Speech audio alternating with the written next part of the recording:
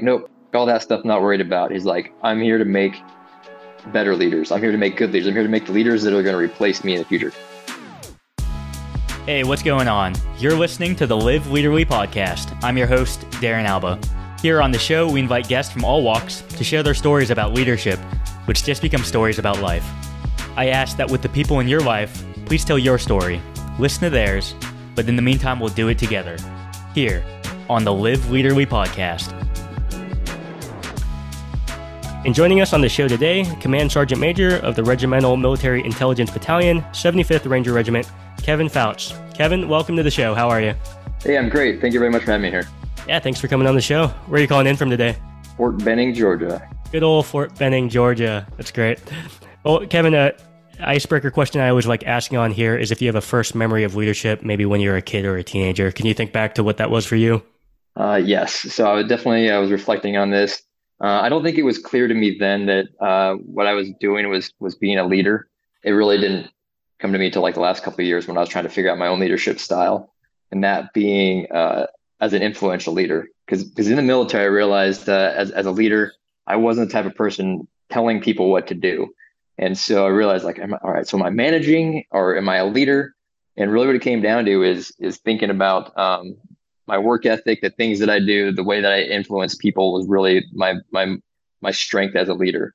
And so that time that I thought back about being on the swim team, being a team captain, being selected as a leader, I wasn't the biggest, fastest, strongest, but from the time I showed up to the team years earlier, earned my letter early, it was my work ethic that got me to the top lane, that got me picked for usually as an anchor of one of the strengths on the relay teams, or getting put in those clutch events. That yes, sure, they're individual events, but as a whole, it was looked upon me to influence the rest of the team, to rally them on, and to be a leader like that. And I can just then was able to reflect back on a lot of parts of my military career on how that was. I'm a military intelligence professional, but I started working in special operations pretty early on, and was thrown into the mix with a bunch of 11 series, 18 series, and as a guy on the ground who's an intel guy, but now being a direct support guy. Like, how did I become a leader to them, or how did I lead and influence the next generation of me? And a lot of it was, again, like my work ethic, the doing what was right all the time, the getting to all the schools you needed to make sure I was trained and especially proficient, validating my skills. And then that's what I expected of those that worked for me. And so, and trying to make good leaders are going to be better than me to build up the next generation and generations to come in the military. After reflecting on your military career, you're able to look back to swim captain Kevin. You're like, oh, okay. Through work ethic and influence, I was being a leader. You're in that formal role as the team captain. But I don't think we understand what leadership is when we're a kid or a teenager. We're just kind of put in those positions. We're not always quite sure why we were put there. Exactly. Well, Kevin, could you share a little more about your background and where you're from? Okay, so I am from Phoenix, Arizona. Let's see, I've been in the military for 22 years now. I joined in September of 2000. So peacetime Army, right? Very different from when we are now, or we're kind of trying to transition back to. I joined the Army because I was bored. Sometimes you get some probably weird reasons, and I was out of high school for a year. I was just going to school and going to college. I was working. A lot of my friends had left and going to other colleges and universities, and just kind of the recruiter hit me at the right time. My scores on everything were pretty good, and just like, let's do this. Let's sign up. I joined as a 98 X-ray, which really at that point in time, the MOS doesn't exist anymore, but signals intelligence analyst is what I ended up being assigned out of that with the language. So I went to DLI for Arabic, and it was when I was at DLI September 11th, 2001, when obviously, a lot of things changed. Everything changed. So the towers were hit. That's what I think absolutely changed the trajectory of my career. I went to 101st Airborne Division. So let's reflect back. So after DLI, I went to Signals Intelligence Analyst training, Texas, and I went to 101st Airborne Division about 3 months prior to initial invasion. They were just coming back from Afghanistan. It was interesting to be a brand new soldier there and seeing soldiers come back from Afghanistan, and then instantly we start posturing and getting ready to go to Iraq. So I deployed for 12 months right out the gate, like to initial invasion as a SIGINT analyst with 101st Airborne Division with the forward intel element, literally crossing the border in thin skin Humvees with no body armor, with some flak vest and no body armor. Is a very different time than now with everything's up armored and everybody's getting plates. And it was just a different time frame, right? Spent 12 months there. Very interesting time. Learned a lot about myself. Learned a lot about the Army. And just when I got back, and was definitely interested in doing something new, I wanted to figure out how to get back to Iraq and supporting the war fighter as quickly as possible. Uh, I ended up getting recruited into a unit that was up and had kind of different mission up at NSA, and being where I started learning electronic warfare and kind of deviated a little bit then from signals intelligence. The Army was trying to figure out best way to utilize electronic warfare and electronic support role. I spent some time there, really learning some new things, meeting people, and from there I was recruited into a special missions unit at Fort Bragg, and was great about that. I wasn't quite sure what I was getting into, but it was some people that I trusted already that were saying, "I think this is what you're going to be looking for." Um, I went and I assessed and was selected. Then moved to Fort Bragg in about May of 2006, where I started 16 years at that unit, doing things I never imagined doing. It was kind of the forefront of being able to support the warfighter on the ground, support special operations as a military intelligence professional, being able to innovate from the very beginning to get after problems. So like this is we know you're intelligent. We gave you some training.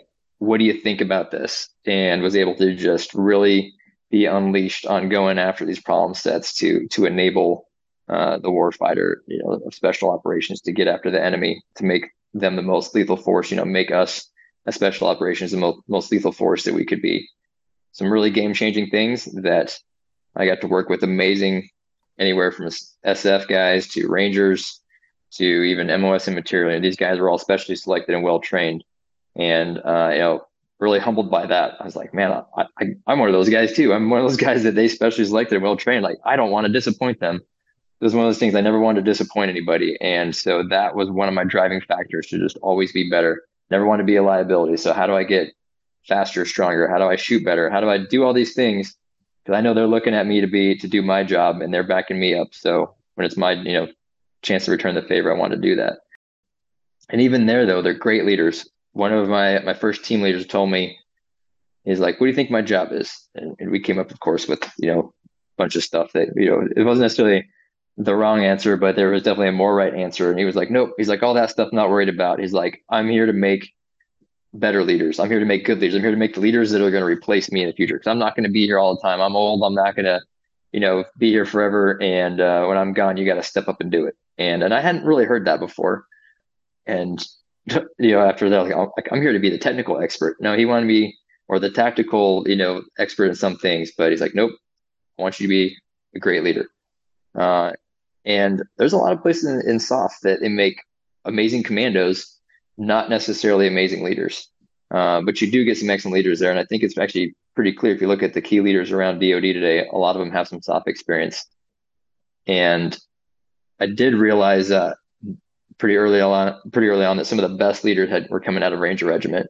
I'd already had some drive to go to Ranger School. When I joined the Army in 2000, it wasn't open to all MOSs. If you were a soft skill, or obviously female as well, but soft skills couldn't go to Ranger School, and they didn't open it up until I believe 2004, 2005. But I knew I wanted to go to Ranger School from that. And driving into Fort Bragg every morning, I drive by the 82nd Airborne Pre-Ranger School, and I was like, there it is.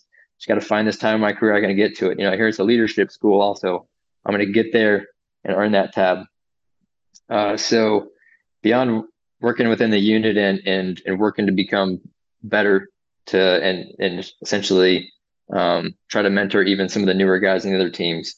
Because every year we get a couple new guys, and I just would bump up one position, and we say I went from 5 IC to 4 IC. So from the fifth in charge, like who are you in charge of? It's like, but really it become the fourth in charge. Well, now I got one guy I'm in charge of basically down below me, and so keep working my way up that chain to be a good example for them, be a great example for the guys in the other teams. So even though I wasn't in a leadership position yet, you're still trying to set that example. Super competitive. I've been told before I'm pretty competitive, and then I actually realized I'm almost competitive in everything, but not unhealthy. I think competitiveness breeds a different kind of warrior. Like you want to be better. And with that, like I tell people, never cut corners, never cheat. Like there's no value, there's no honor in winning or doing great in something if you're cutting corners. Like stay true to yourself, be an actual like genuine leader, be genuinely good at what you do. So, anyways, getting back on track of that of just working my way up, like, and I realized at that point in time, you know what? Someday I want to be a leader here. I want to be the team sergeant sometime, or maybe even heck, maybe I make it to the troop sergeant major. And that's a big deal when you're just an intel guy who showed up one day to do this job that didn't really exist in the army, and you get to kind of set your own course, set your own path. That this is going to have probably greater meaning in the army someday. So just kept moving up. I know this is all kind of about my history of things, but I think it's all these steps when I've thought about recently on how I got to where I'm at. Like, so I mentioned getting my Ranger tab finally in 2009, before in between deployments, like right after it was a crazy time, real super busy, 2006, 7, 8. So at the end of 2008, I had scheduled like I'm going to come back and go right to Ranger school. So I did, earned that tab. Very fortunate to have gone straight through. Came out, went to ANOC. So at that point in time, the non-commissioned officer course for E7s, and showed up to Fort Huachuca with my Ranger tab. And I had everybody that saw it was just impressed with having the Ranger tab, and they all asked me what I reclassed from because, like I mentioned before, there was no soft skills going to Ranger school. So here I am, I telling them I'm a 35 and I went to Ranger school at 35. In fact, I just got back from there as an E7. Uh, and that started gaining some respect. So again, by influence, right? Like people seeing this. I got to meet a guy there who was getting ready to go to Ranger school and then go to Ranger Regiment, and I was able to give him his drive on tab. I was pretty excited. Like I knew he was going to do great things. He's still serving, doing great things. But yeah, then I went back to my unit, and all these senior guys, these these SF, these mix of SOF and from SF and Ranger and everything, walking by a lunch table, stopped and talked to me. Hey, did I just hear you went to Ranger school? I was like, yes, I did. Like, that's crazy, man. And then they sat down and started talking Ranger school stories. So it was just kind of like Ranger school, yes, leadership school. It happened to be other guys that I respected as leaders, and it just kind of bonded. It's just one more bond I formed with people. Um, Kept moving forward, stayed in the unit longer. I did become the senior EW guy. I did become a troop sergeant major. I was selected and became an operations sergeant major. And then when my career ran up as an intel guy in that unit, they asked me to move over to a different area. And then I got to go to a different troop and to be a different troop sergeant major back in the intelligence element. And why did they do that? Well, they saw that I had more leadership potential, or more leadership to give for sure in that soft unit. Um, so I think that's the things, like you look at what makes successful leaders. Uh, my credibility was big. The amount of credibility I established over all those years. More than that, just relationship building. Like you can burn bridges or you can build bridges. And I built so many bridges that I had people wanting me to come work for them, to come work in their formation within this soft unit. And some people that wanted to make a job for me. Um, that's why I think when I was finally realizing like I'm doing good things, when I've got people that once I moved elements, I've got people from the old element coming to talk to me still, and then I move up and I've got those people still coming to talk to me, and like wow, people want to hear what I have to say. They want guidance. They just want my opinion. They just want to run some things by me. And they weren't in EW. They weren't even necessarily in Army intelligence. It was just what I thought about certain things, what I thought about going to certain training schools, what I thought, I don't know, there's so many things that people came to me. Like I really appreciated that. And it helped empower me as a leader, but also then I asked them like what they wanted, what they needed, and what they also saw in me. And so in the Army, or at least in SOF, I don't think you get a whole lot of, you don't get a lot of good feedback if you're doing good things. You just let you do what you're doing. You only really hear things and you mess up. Um, but I appreciate people were coming to me. They wanted to hear how I thought they were doing. And then I in return would ask them. And people started telling me like they really respect, they believe I'm a genuine leader. They feel like I take care of them, that I'm taking care of not just them, I take care of everybody. I always make time for people. Like I'm authentic. I'm accessible. That's a big part. But the more you move up of being, people don't think maybe you have time for them. like that's my job. My job is to make time for and, stack those priorities and to make sure that I'm accessible and that I'm approachable. Being a CSM is kind of it's been really difficult for me coming out of one part of staff and then being a battalion sergeant major, especially in Ranger Regiment. It took a while to get called sergeant. Like, it took a while for me to get used to being called sergeant major 100 times a day. It was kind of uncomfortable, but uh, I just know it's because they respect me. Like, they want to talk to me now. They want to learn. They want to hear about my experiences. Um, and so, real quick to wrap up, like how I got here is just I did 30 months as the Intel Sergeant Major of the last unit, and I knew that they formed the Regimental MI Battalion. It's brand new. There's not a lot of MI E9s that are Ranger tabbed. There's just barely more than a handful. And I'm one of them, and some of them work for me. And so I decided to compete, and Regiment assessed me, met the same standards as every other Ranger out there, and it has been a great transition. I love working in Ranger Regiment. I am working with amazing leaders, and just like I did before, and I get to see it every day now. I guess it helped. I tried. I don't bring it up on my own, but because there was an interview like in 2012, I just decided to compete in Best Ranger competition with Sergeant Major Pat Payne. It's kind of a big deal. You can all look him up and get his story. But we won it. So I'm the first soft skill guy to win Best Ranger with just an amazing partner. And so when I competed for this and I got it, everybody's like, "Of course you got it. Like, you look at all the things you've done. Plus you won their competition back in 2012 as an Intel guy. Like, how would you not be a good fit for that?" I said, "Well, it goes into a lot like some other things when you're looking at of going into regiment or going into SOP or just as a leader, recognizing hiring the best talent, this person that's the best at something doesn't mean that's who you want on your team. Like, you got to look at their credibility. You got to look at those things. You got to look at how they are on a team, how they bond with people, how they communicate with people.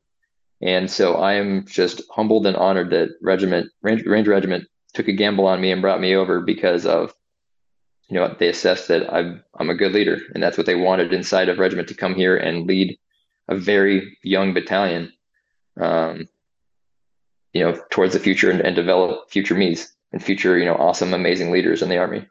No, I'm glad that in 2000 you were bored and decided to come into the army, and then that started a process where those soft skilled MOSs didn't have the opportunity to go to Ranger School, and then you fortunately got to go and kind of unlock the rest of this career that you've had, including winning best Ranger in 2012, was it? Yes. Yeah, 2012, and then ascending through all those positions all the way to be command sergeant major of the Intel Battalion. That's quite a career. Talked about some great leadership attributes and skills in there, the credibility, just getting good at your craft, getting competent, building good relationships, and being authentic and being accessible, like you said.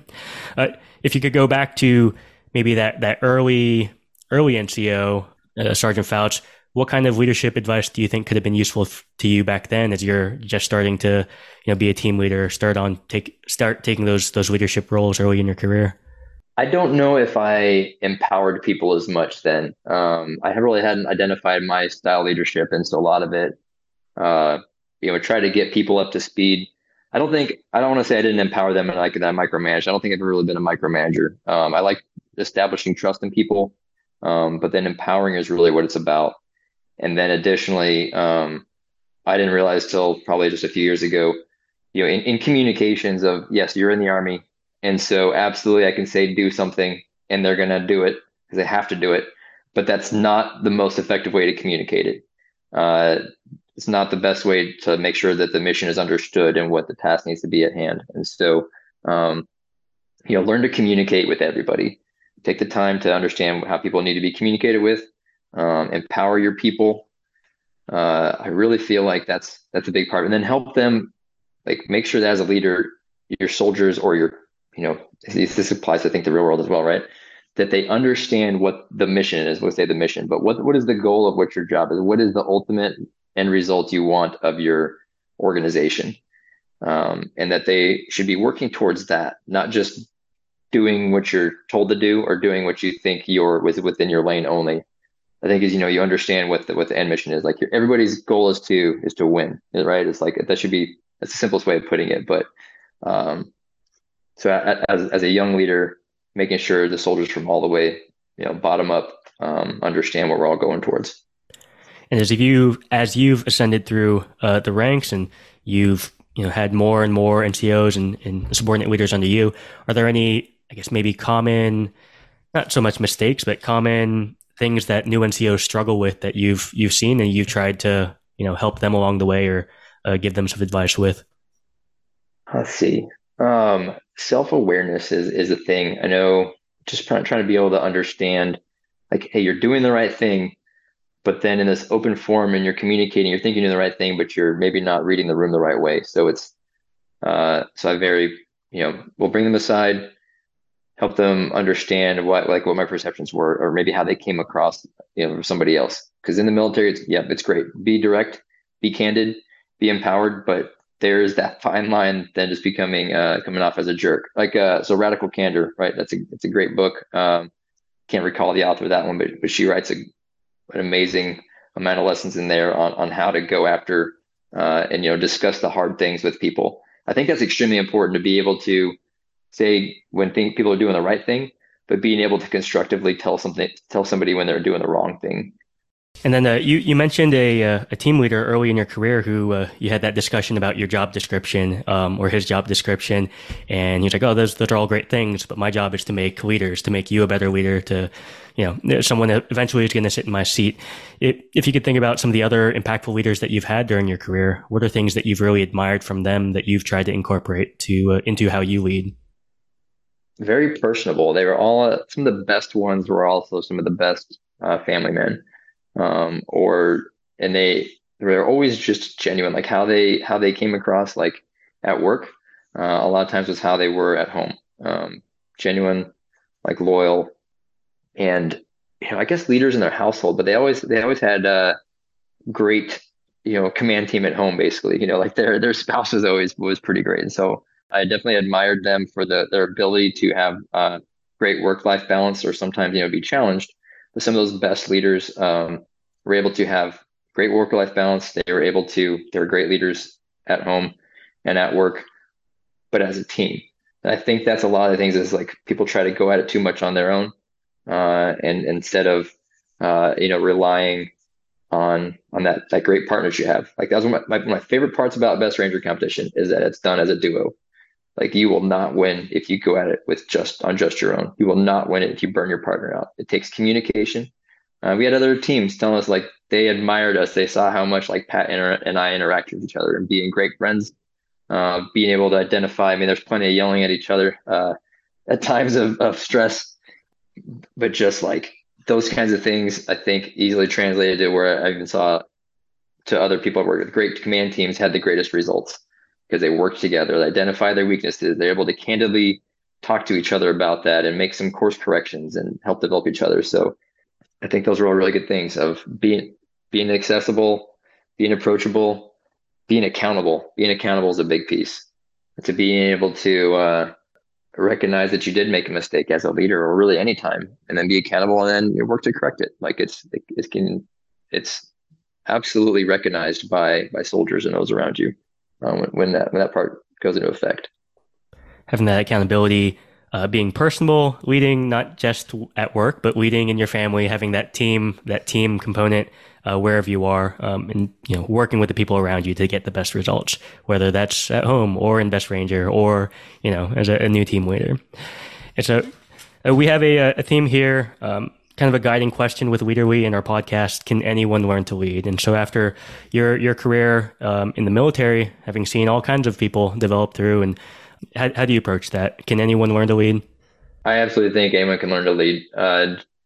Especially, I didn't join the army to lead. I joined the army to be whatever that was, to be a SIGINT analyst and learn Arabic, like whatever that equated to in my mind back then. It definitely wasn't to be a command sergeant major of a special operations battalion, especially in Ranger Regiment. Like that's so.